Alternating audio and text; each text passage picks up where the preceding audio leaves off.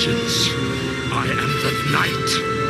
I am Matt Lazowitz, and welcome to this week's episode of Bat Chat with Matt and Will, a Batman ranking podcast, where each week my co-hosts Will Nevin and I dig into 3 Batman stories, discuss them, and rank them on the big board. That's creating a giant list of Batman stories from best to worst. Will, how are you? I'm pretty good, Matt. Pretty good. How is 2023 treating you?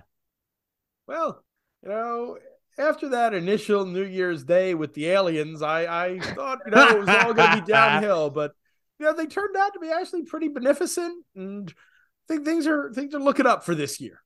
Yeah, I'd say so.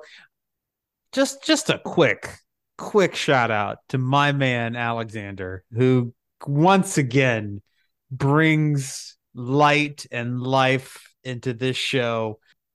A couple of weeks ago, we had on Tony Thornley, and he's got this good beef there in Utah with BYU. Now, I hope Tony's not listening to this show because I had to this episode because I got to admit my standard policy is always to oppress little sisters / land grant schools. I'm sorry, I got too much Alabama in me. So if you're land grant like Auburn, Texas A&M, if you're some little sister in your rivalry, look, I hope your dreams are crushed. I hope you can always just live with spite and hatred in your life.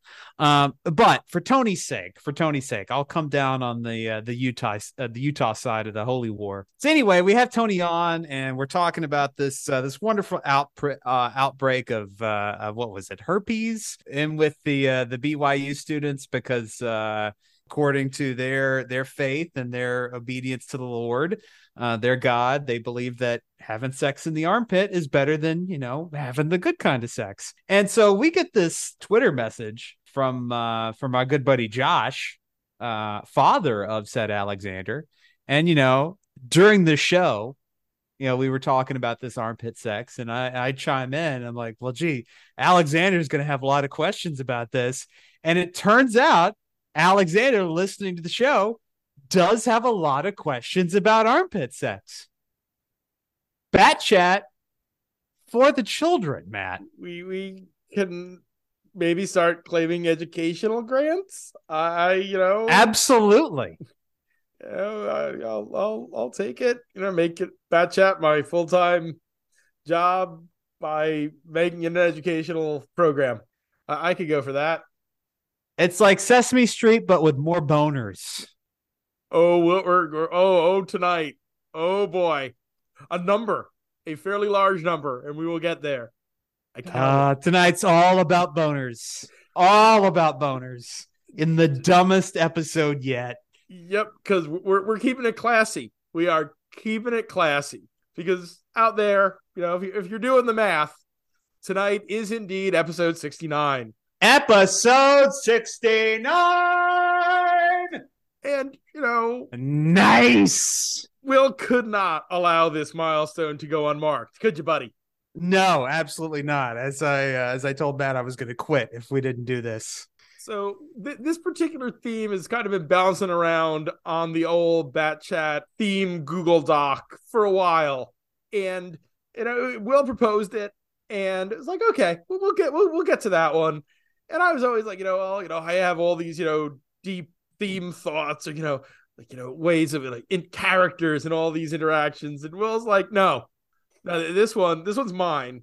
And we are doing 3 stories that have spawned internet memes. Yeah.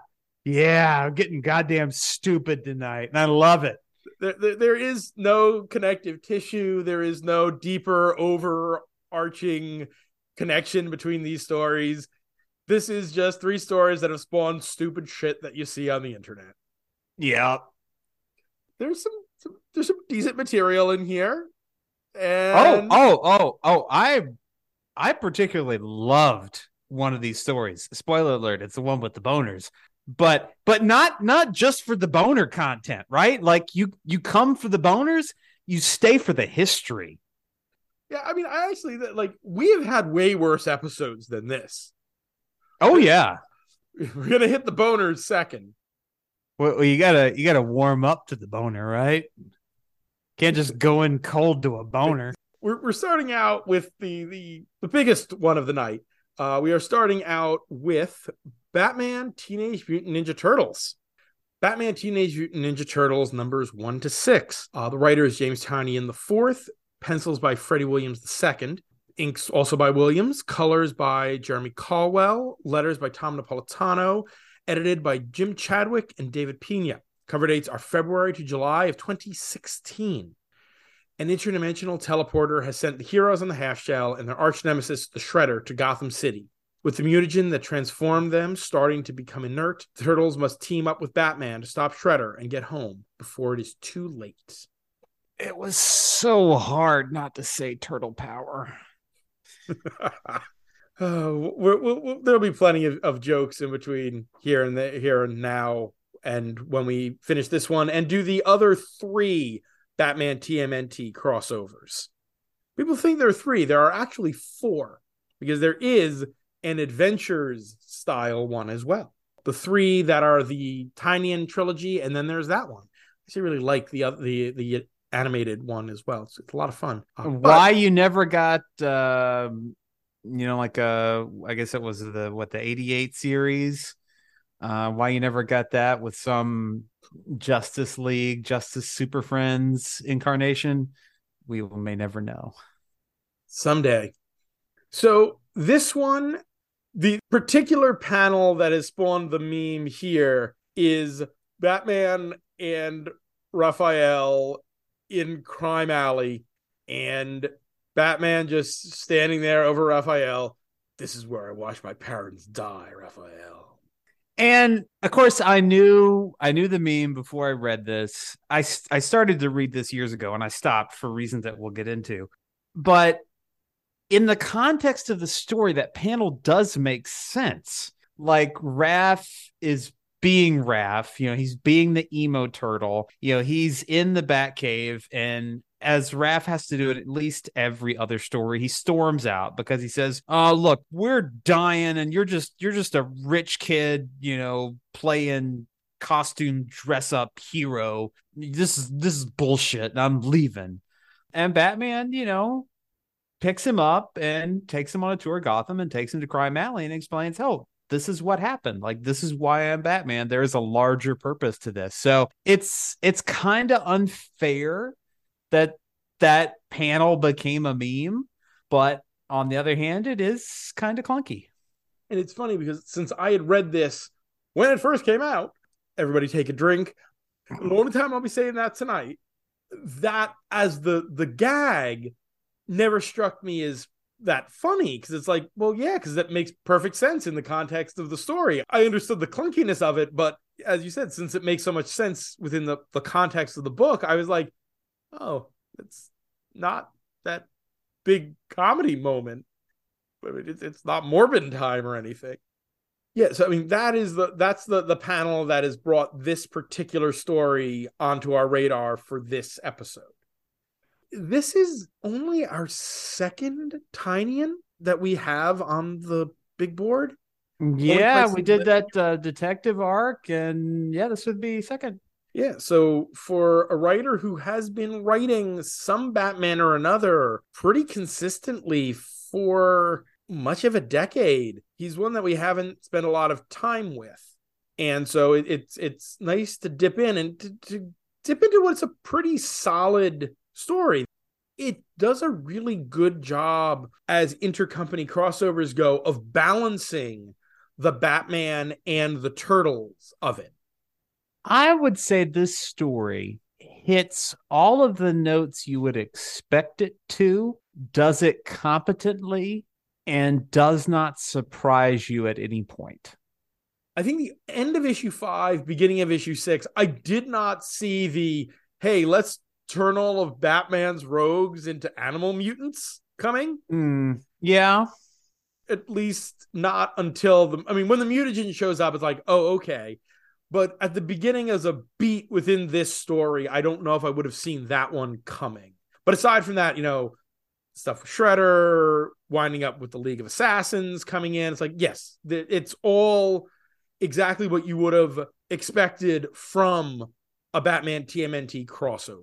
And because it's a 6-issue miniseries, it has time to hit all of those beats, which is the difference that we saw with the stuff with the Batman Spider-Man crossover that was just that one prestige that did not have enough time to build out all of those beats.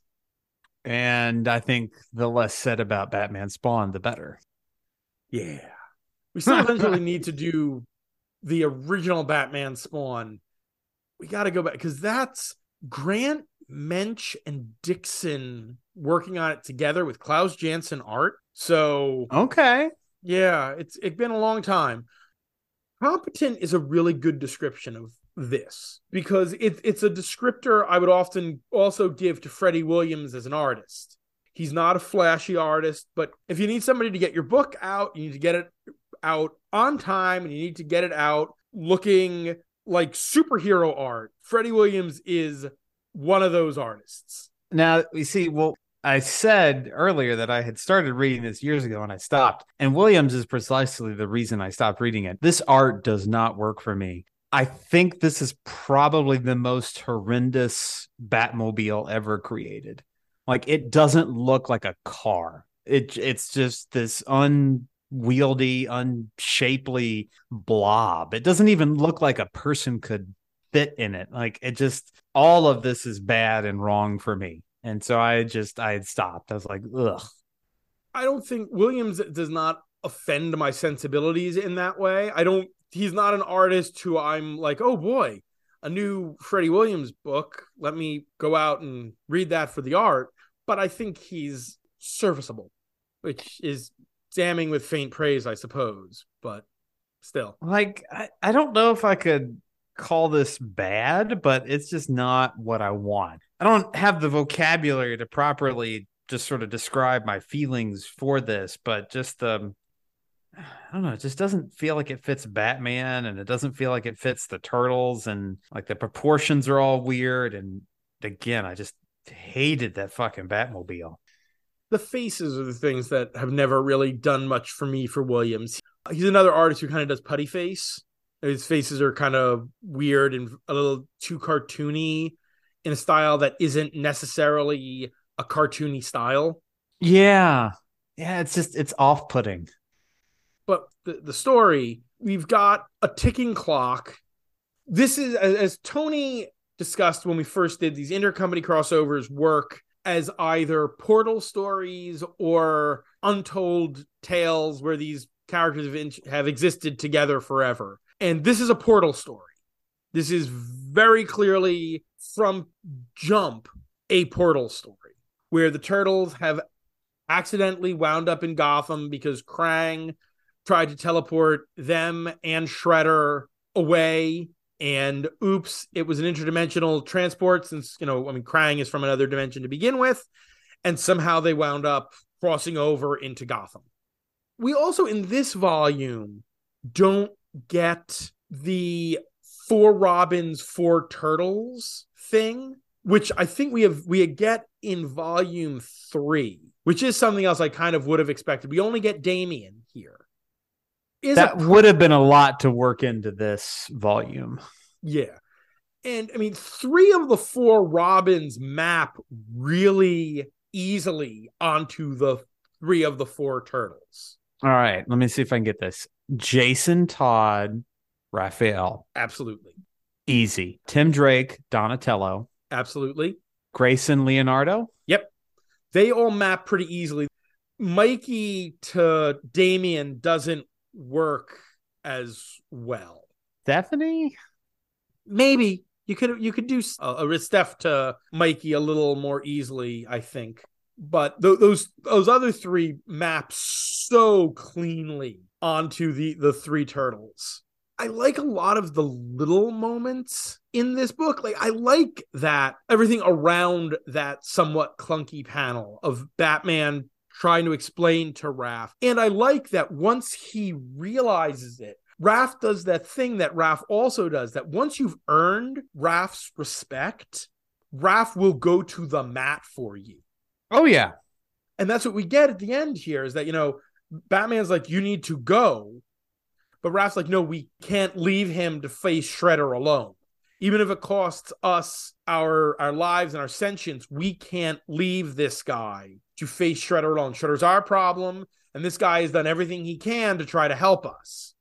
It's a really... You mentioned the and sorry to interrupt, but you mentioned the ticking clock a bit ago. The idea here is that as the Turtles are in we'll say the DC universe, the Batman dimension, their mutagen is wearing off, and it will get to a point where it becomes inert and they revert to, wee little turtles. I thought that was a bit too convenient to just give the story a sense of urgency. I didn't particularly buy it. For me, it provided an impetus for this story, because otherwise it's like, okay, they're here, Shredder's here. They have no particular need to get back home right away because Shredder is here. It's not like they've left New York in the hands of Shredder. So you needed something else to keep the story moving. Well, you could have had that same sense of moral responsibility for Shredder. It could have been simply Shredder's our problem. He shouldn't be Gotham's problem now. Just for those out there who haven't read a lot of Turtles, this is also set pretty firmly in the modern IDW iteration of the Turtles. Just so if you're like, why was Krang teleporting Shredder? Krang and Shredder work together. It's like not in that iteration of the Turtles. This is very much in the current IDW version where the Foot and the aliens of Dimension X are not working together. I gotta go back to reading Turtles. I made it through, what is it, City at War, I think. And I just kind of wandered away. That was some good stuff. Yeah, I got the first... because IDW has been doing the IDW collections, these big, really nice hardcovers that collect all of it in chronological order. And I've read through City of War, through the first 3 of those hardcovers. And I have the next 3, and I just need to get around to reading them because I have, in all of my copious spare time. You got so much of it, I know. There's another beat in here that I really liked from issue 2. After Batman has fought the Turtles and they've managed to escape, there's a moment where, the Turtles are all, like, what was that guy? And Mikey's like all about how awesome Batman looked, and Raph is being like, he's just some kook in a bat costume.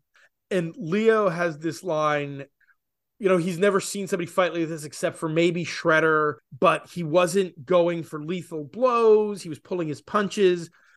And there's a line, he was trying to figure us out. And the line is, he was fighting like a detective.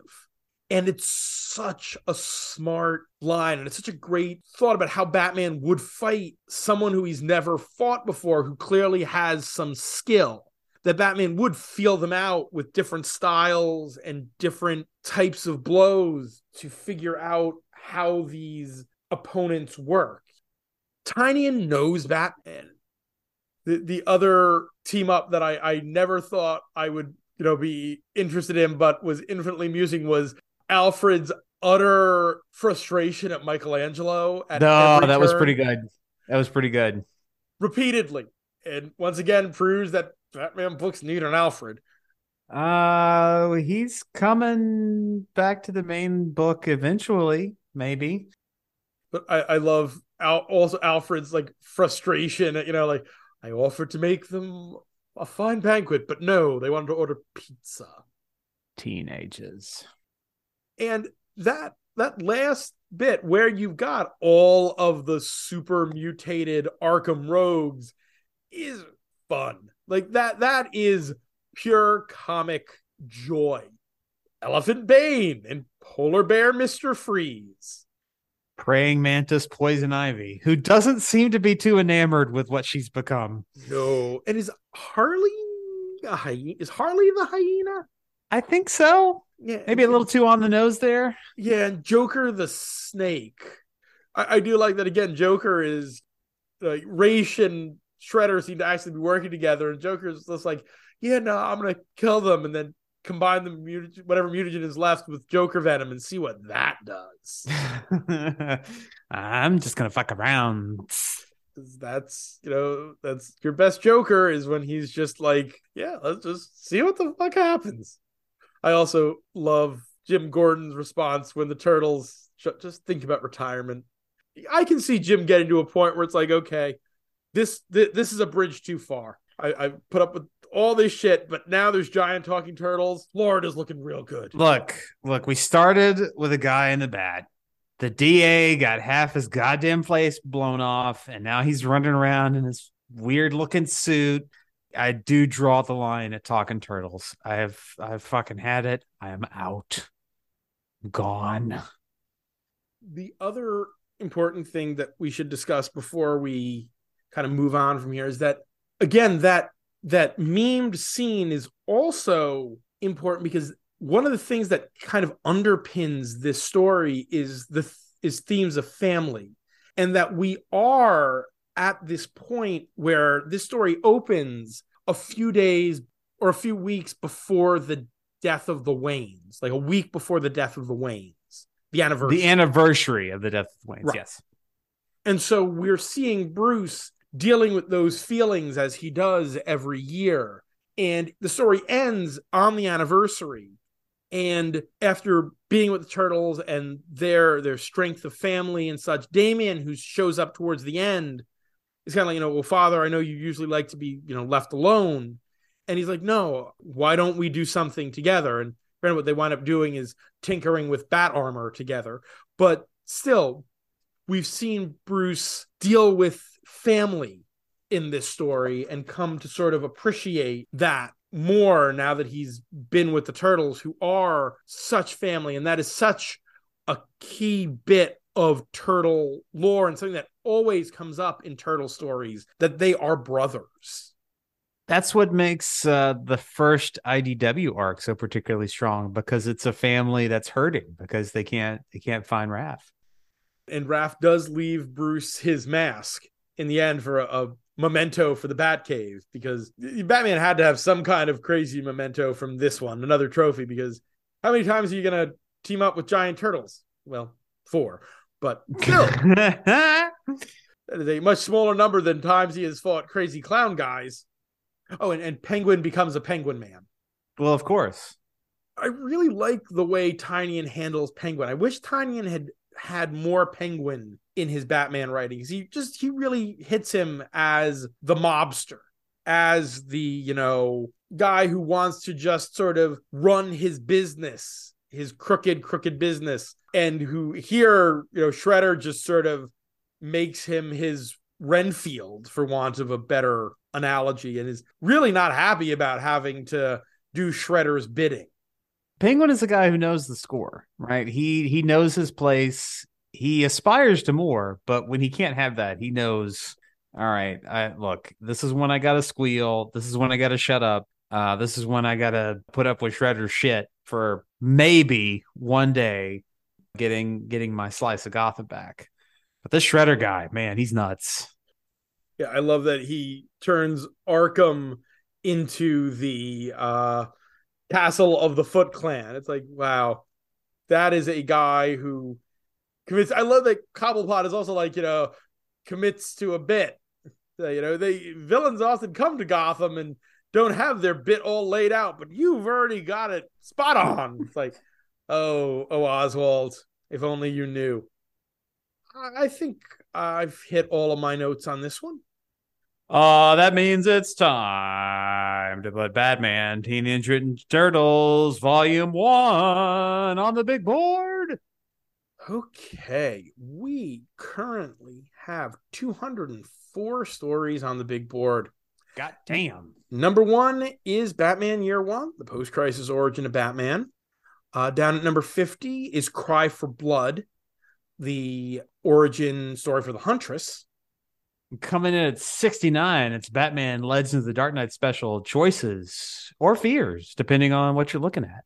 Down at number 100 is The Mightiest Team in the World, the origin of Batman and Superman teaming up. Down at 150 is The Three Ghosts of Batman, the Grant Morrison two-parter, where Batman rubs testosterone all over himself. And hey, down at the bottom, musky. Down at 204, it's White Knight. Boo. Top half. I think we're in the top half. top half means above 202, or excuse me, 102. Yeah. Yeah, no, that right now 102 is Batman Year 100. I think for me this boils down to art I don't particularly like and a story that doesn't feel all that ambitious. Again, it's not a bad story. It's got all of the interactions Batman with each one of the Ninja Turtles. It doesn't really have any kind of a beat with Mikey. Donatello has this love from afar. Like he loves all the tech. Leonardo has some good rapport with him as a leader, a warrior poet, that sort of thing. All of the notes are there. And again, it's a very solid story, but it doesn't blow me away. All right. At 83 is 25 Big Ones, Harley Quinn Volume 2, number 25, the story where Harley finally confronts the Joker. That was another story that's art didn't do much for you. You thought it was too cheesecakey in a few places. And you thought the Joker did nothing for you. You remember more about my opinion on that story than I do. That is what they pay me to do. That is what a nearly photographic memory does. Oh, jeez. It's a curse. I would think so. So, okay. But where are we thinking? So that's a point. Can you put this above that? Yeah, I don't have much problem putting it above that. Where's my ceiling? Where is my ceiling? Batman versus Predator at 65. I don't think this tops Batman versus Predator. That had a better sense of urgency to it. Again, the plot device of a mutagen wearing off because of interdimensional hocus pocus is not as compelling as, oh shit, the Predator's killing people in Gotham. So yeah, I think 65 would be the ceiling here. All right, 71 is A Lonely Place of Living, our other Tinian so far. I think that one is better too. It's another one with art from a guy who in my head is like Eddie Barrows gets you a superhero book that is a superhero comic. Eddie Barrows is very solid. He can get a book done monthly. There you go. But I think that Tim's long Dark Night of the Soul in that is a more compelling story. That puts us between 71 and 83. It's a limited span. I'd put it above Batman the Spirit at 78. Yes. 76. Half an Evil. Smash and grab, Harvey. Smash and grab. I'd put this above 76. Okay. Would not put it above 72. Madness, where it's the Mad Hatter Halloween special. I like that. I like the intertwining narration of Bats, Jim, and Babs in that one, and the sale art. Refresh me on Batman Adventures 25 at 73. Super Friends. Superman and Batman. Animated series style. Luthor with a big red beard.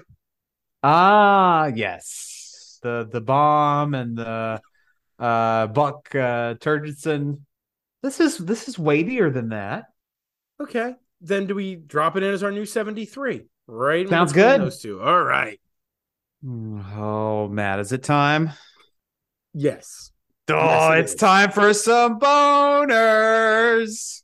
Yes, it is indeed. This is our second story is The Joker's Comedy of Errors. This is Batman Volume 1, number 66. The writer is Bill Finger, with pencils by Bob Kane and Lou Sayre Schwartz. Inks by Charles Paris. No colorer is credited. Letters by Ira Schnapp, and no editor is credited. The cover date is August of 1951. After making a mistake that cost him the loot of a robbery, the Joker is dragged by the newspapers for his boner. So it's time for the Joker to commit a series of boner-inspired robberies. Can he make Batman show Gotham the biggest boner of all? Now, before we get into this story and our final story, let me just lament the state of trying to find some of these comics. I typically don't like to pirate books. My favorite line is from Joe Friday talking about buying marijuana. You can't go there without feeling dirty. And I always feel dirty when I go to a pirate site. And the third story, you had to go to a pirate site, and those fucking things don't work. They never do. Constant pop-up ads and just a pain in my asshole.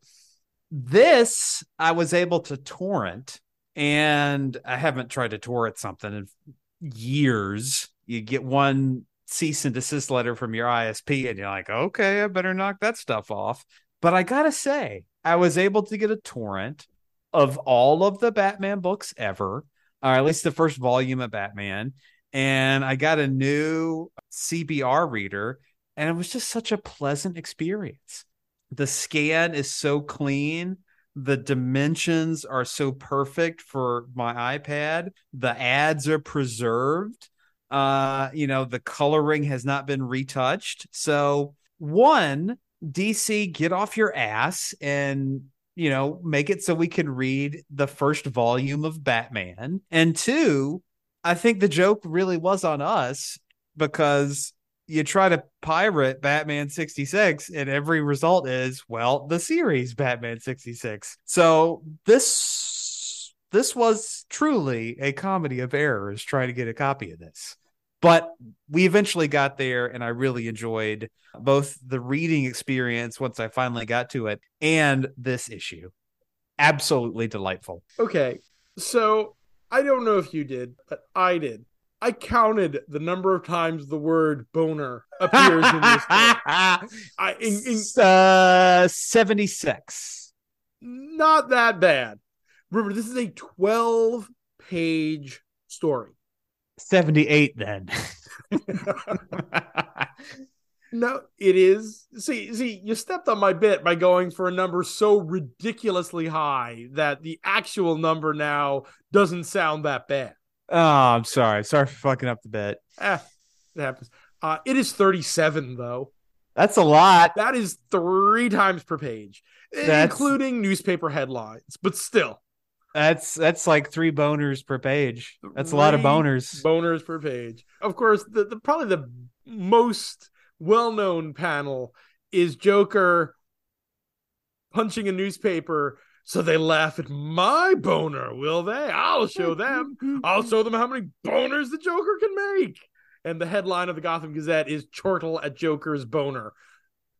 This is, of course, back when boner meant, a screw up, and not what it means now. But this was probably the last day where boner meant screw up. Yeah, because boy howdy, do they say it a lot in this story. Yes. Joker and his boner related crimes. a line from Gordon: Batman, we've got to stop the Joker. Those boner crimes are making us look bad, and I'm worried about the boner he's readying for you. It is well that I am ready to trick him into his boner. His boner. But only a sense of humor like the Joker's could think of translating boners into crimes. You were so busy forcing me into a boner, you forgot you were committing one yourself. Again, a delight. Yes, just perfect. This is late Golden Age. We are in 51 here. So we're still a few years off of the Silver Age. And this is a Joker. Is this our actually first story where we're having a non-homicidal Joker? I don't think we've ever done any stories from periods where the Joker wasn't killing people. Yeah, I mean, you can't kill someone with a boner. This is the height of the Code at this point, or right at the point when the Code was at its most toothsome. Or not? Or are we still a little before the Code? What, 52? 51. I think we might be a couple years even before the actual Code. This is the height though of the comic book moral panic. The Mm. code comes in midway. Yeah, okay, because the code was 54. So this is a little before the code, but this is fairly toothless. Yeah. There's no crime paying. There's no graphic violence. There's no teaching kids how to commit crime or teaching kids how to commit boners. None of that here. But this is one of your leading companies, right? This is not Gaines over at EC trying to push the limits. This is Superman National Comics. This is big business stuff. Yeah, I mean this is a goofy story. This But I is love it. this is Joker commits a robbery at the beginning and winds up and is like, "Oh, I'm going to turn off the power on the building for the power company." Ha ha ha. Isn't that funny? Isn't that ironic? And then he has to steal the payroll, which is up on the 23rd floor. And he's like, "Now we can escape in the elevator." Why isn't the elevator? Oh, shit. No, I've bonered myself. Yeah, so he has to actually, he has to go down all the flights of stairs and they run into Batman and he has to drop the loot. And so the Joker has now committed said boner and must, he's like, "Oh, everybody's making fun of me for it." So he's going to do a series of robberies inspired by the great mistakes of all time, the greatest boners of all time. Now, one of the things I loved most about this story was a historical reference that was unknown to me. But Joker's masterpiece boner is tricking Batman into crossing the Atlantic. And he says that Batman is going to be the next wrong way Corrigan. And I had never heard that reference before, never come across it. So I was curious. I knew that had to be a thing, right? It's either like some DC reference or it's a historical reference. And sure enough, it is a historical reference to one Douglas Corrigan, who, if you believe what he says, Corrigan was supposed to fly from, I think, New York to California, and he wound up going from New York to Ireland. Now, that's his official story. But the historical record shows that Corrigan was denied permission for a transatlantic flight. And he basically said, "Fuck you, I'm going anyway." And this is in an era where this was still a very tenuous proposition, being able to fly a plane across the Atlantic. Like this is sometime after Lindbergh. But it took Corrigan 28 hours to fly from New York to Ireland. His cockpit is filled with gasoline because he's got a fuel leak. He can't feel his feet because they're soaking in gasoline. He keeps himself fed and awake with chocolate and fig bars. This guy is a confirmed badass. And he didn't go all fascist like Lindbergh. So, fuck making jokes about this guy. Like, this is one of history's like greatest characters. God bless Douglas Corrigan. Just a fun story. Yeah, he was definitely the reference that I had to look up too, because I was like, okay, this has got to be a thing. And I know it's not the Spectre because that's another Corrigan. But yeah, I mean, we hit that. We hit the Leaning Tower of Pisa as another one of the, great boners that the Joker is celebrating, and the running aground of the battleship Missouri, which again I'm sure was a real thing, but that one just seemed like, okay, ships run aground. Trojan horse, yes, the Trojan. Where again, there's a boner in that one for the Joker too. Big old horse boner. We also get a reference to Dillinger and the wooden gun that he used to escape jail. Watch out, this one's made of wood. Again, wasn't funny at the time, but in retrospect, Joker and his wooden gun boner, a lot of wood in that boner. It's a very silly story. It is. You committed a boner, Joker. You were so busy forcing me into a boner, you forgot you were committing one yourself. It's a decent looking story.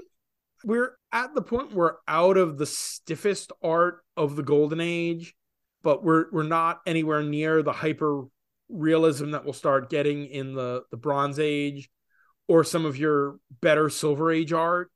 It's what you'd expect from a comic of this period. It's a little less narration heavy. I was just thinking that, yeah.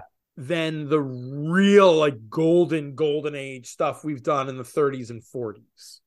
We've only done a few books from this particular period, and it's the stuff that's wound up a little bit higher, the mightiest team of them all, things like that.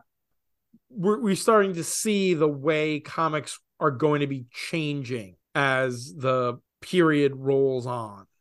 I loved the historical reference. I learned a thing. I learned a cool thing, and I was entertained as fuck by the story. No notes. Loved it. Amazing.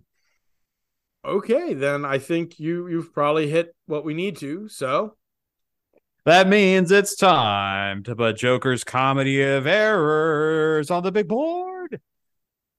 This does make for an interesting question of where does something like this go? I mean, it's not, important to the grand ethos of Batman, but it is an enjoyable comic. It is. It truly is. I don't know if we have a lot that is. Well, you know what? I mean, we might. So, where were you the night Batman was killed? That's number 70. That's higher. That's considerably higher than where this is gonna. I think needs to wind up. But I think this might be higher than Luthor, You're Driving Me Sane down at 150. Yes. Yeah. I would agree with that. That was weird and kitsch and enjoyable. Everything about Luthor, You're Driving Me Sane, I think, well, not quite everything, but everything there is to like in that story, you have here, I think, but just more so. Where do you put this against 138, Mad Men Across the Water? I was looking at that. It's another story that is charming in its sort of wackiness. And two, we picked a hard job for ourselves because we're comparing these things across eras. Mad Men Across the Water is from 94. And it takes a lot of gumption to write that story in 94, where Joker's Comedy of Errors is, I'd say, fairly typical for 52. Yeah. So it's tough. It's really tough. But I think I'd say somewhere between 130 and 150. Yes. So right in the middle there then is 140, is Digital Justice. That's a monkey astronaut. Yes.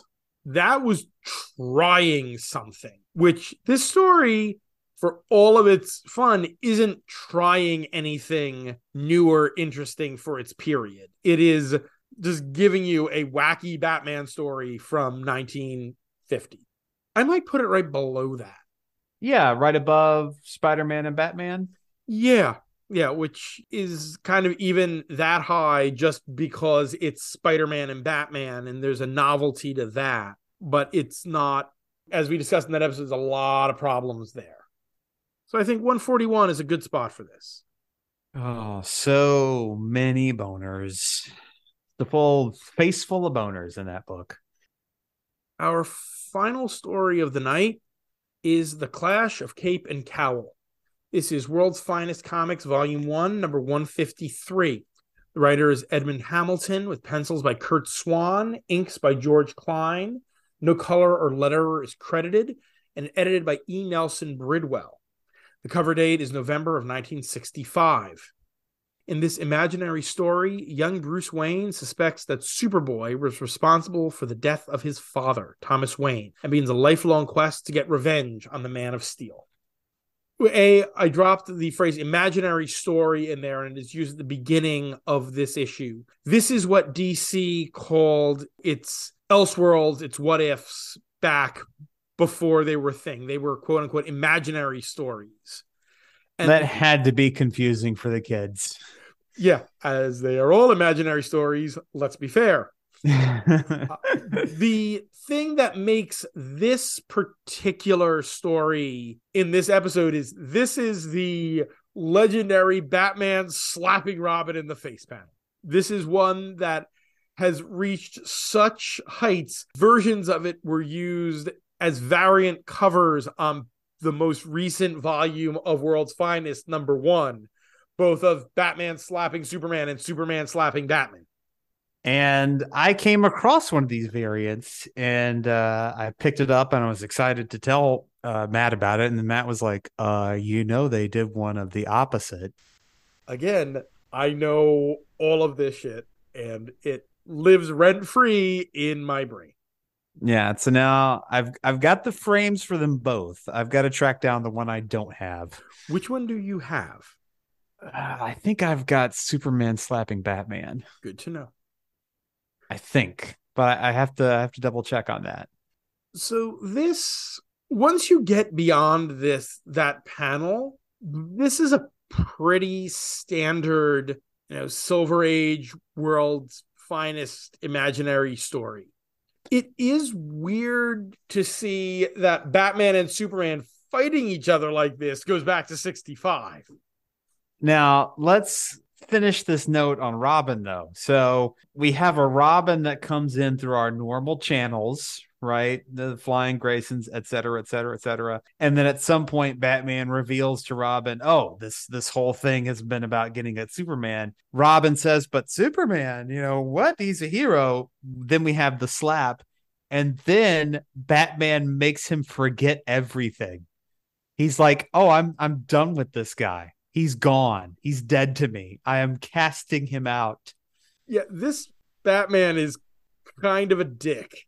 It's funny when you think about how much of a dick Superman of the Silver Age was. He's got nothing on Batman when Batman is being a dick. Now, I thought the setup for this story is interesting because we don't see it all that often, in that it is Batman being definitively 100% wrong about something and then going so hard in that direction as to basically just, ruin everything. Like, Batman does make mistakes, like say, for example, War Games, right? That was Batman thinking too hard, Batman planning too hard, Batman taking his obsession for contingencies into a dark place. But this is Batman assuming the worst. This is Batman, again, being wrong and then committing himself to his wrongness, not being open to any other possibilities. And it's a very dark version of the character told in, at some point, some silly ways. But I thought that was a fascinating idea. And how many times on this show have we seen Thomas Wayne or Martha Wayne die? Like, I feel like it's every week. But this is one of the few times where Batman's war has been based on an incorrect assumption. And that's a fascinating thing to play with. Especially for a story that is a Silver Age, goofy World's Finest. I mean, those are not books that are known for being particularly edgy. And this has some bite to it. This has Batman who is very much ready to kill. And that isn't even really commented on. But he is perfectly happy to let Luthor kill Superman, or aid Luthor in killing Superman. And only when he figures out, oh, wait, he didn't actually kill my father, does he turn around and do the right thing. At the cost of his own life. Yes. And there's your code right there. Crime doesn't pay. Batman has to sacrifice his own life in the end so that he can redeem himself for siding with Lex. I did not expect this story to be quite so bleak, but there are some weird stories in the Silver Age where things like that happen. Even in the Golden Age, Robin Dies at Dawn is a pretty dark story. Like, I mean, Batman sneaks into the Fortress of Solitude. He's like, he's going to find that evidence. And at least it starts out with him trying to find evidence to prove Superman killed his father before he goes full on homicidal. But yeah, I mean, the thing he does to Robin, that's fucked up. That's real fucked up. He's like, we're going to just send him back to the orphanage. I'm trying to pitch a story where Batman basically misremembers Crime Alley. The child as unreliable narrator, and Batman becoming so certain in those memories. But I don't know how we could make Joe Chill or whoever pulls the trigger innocent in that situation. It's very tricky. We're going to have to cover the 0 Hour issue of Detective Comics where that gets retconned for a while. Oh? Yeah. In the 0 Hour crossover, which is one of the DC's crises, this one's it has to do with time. Bruce gets shifted off into a parallel world where it's Bruce who is shot that night, not his parents. So it's Night of Vengeance, sort of. Okay. But he's there that night. So he goes to find Joe Chill, and he finds Joe Chill strung out in his apartment. So Joe Chill couldn't have killed the Waynes. And so this then becomes the status quo for the next few years until Infinite Crisis rewrites reality again, where Bruce now believes that he never caught the man who killed his parents. Nothing's ever really done with it, but there is this continuity where he doesn't catch Joe Chill. There's your weird little bit of Bat continuity, and was never a fan of it personally. Interesting. I prefer where Batman has found his parents' killer and has proven to himself that this isn't the thing that drives him, that he has found this killer. Now he has to go and do the right thing because it's the right thing. But we've had that discussion numerous times on my particular feelings about how Batman should operate. It's important though, because if you fuck up on that question, you end up with Gotham by Gaslight. You wind up with a few different iterations of the character, none of which I'm particularly fond of. Yeah, I think I'm getting just bored with being Batman. I guess I could give it up. Whatever. This is a Batman who also is like immediately like unmasks for Lex Luthor. It's like, hey, yeah, I know I'm a crime fighter, you're a criminal, but I really have a man on for Superman. So let me show you what it's like to take off my mask. Hey, enemy of my enemy is my friend, right? And I don't think anyone would have been surprised by the twist at the end where it turns out that, oh yeah, it was Lex who really killed Thomas Wayne because he was killed over a kryptonite cure serum. That's the important fact. It's like, oh yeah, Superboy had asked about the serum, and Thomas was like, "It's not ready. I can't give it to you." And that night, it was stolen, and Thomas was killed. And it was Lex trying to steal the serum, of course, because he didn't want Superman to actually get it. And I really love Superboy's response. Like Thomas tells him, "You can't have it," and Superboy's like, "Huh, okay, see you later." Good-natured Superboy of the Golden Age or Silver Age. This is the Silver Age by this point. There's not a lot here for, a deep dive. I would like to see some kind of modern take on this core idea, though. Batman's war on crime being based on some kind of false assumption. That seems like a very interesting way to go with things. The question becomes, as you said, I think you said, what is the false assumption? I mean, is this an Elseworlds where it turns out the easiest way to do it is for this to be a world where Thomas Wayne is corrupt? Yep. Where the reason the Waynes are killed, Thomas or Martha, I suppose, one or the other of them is actively responsible for someone coming to kill them. Let's see. Let's write this out. Thomas is in deep debt. He takes a hit out on Martha for the insurance money, and the hit goes bad, and they both die.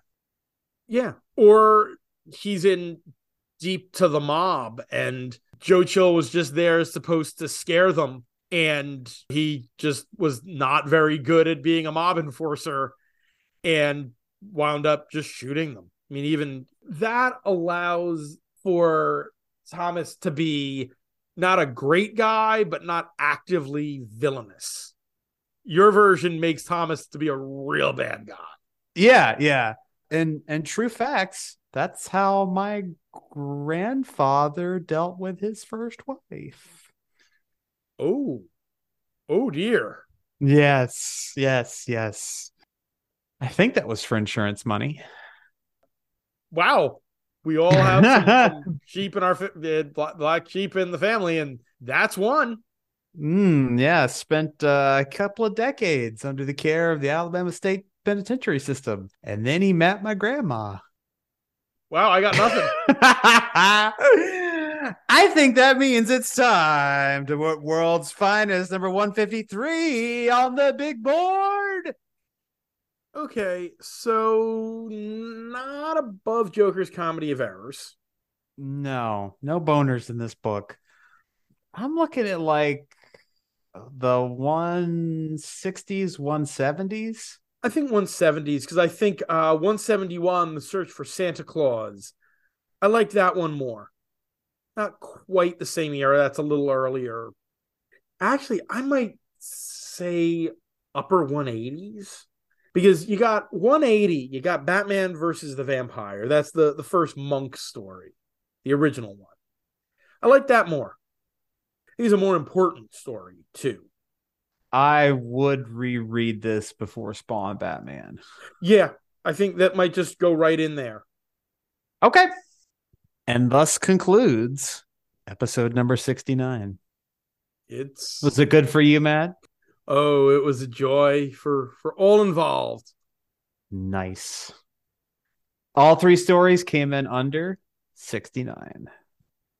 Next week, we're sticking in a lighter tone for some fun, because next week we're also dealing with crossovers, but this time it's Batman 66 meeting characters from other parts of the DC universe and other properties.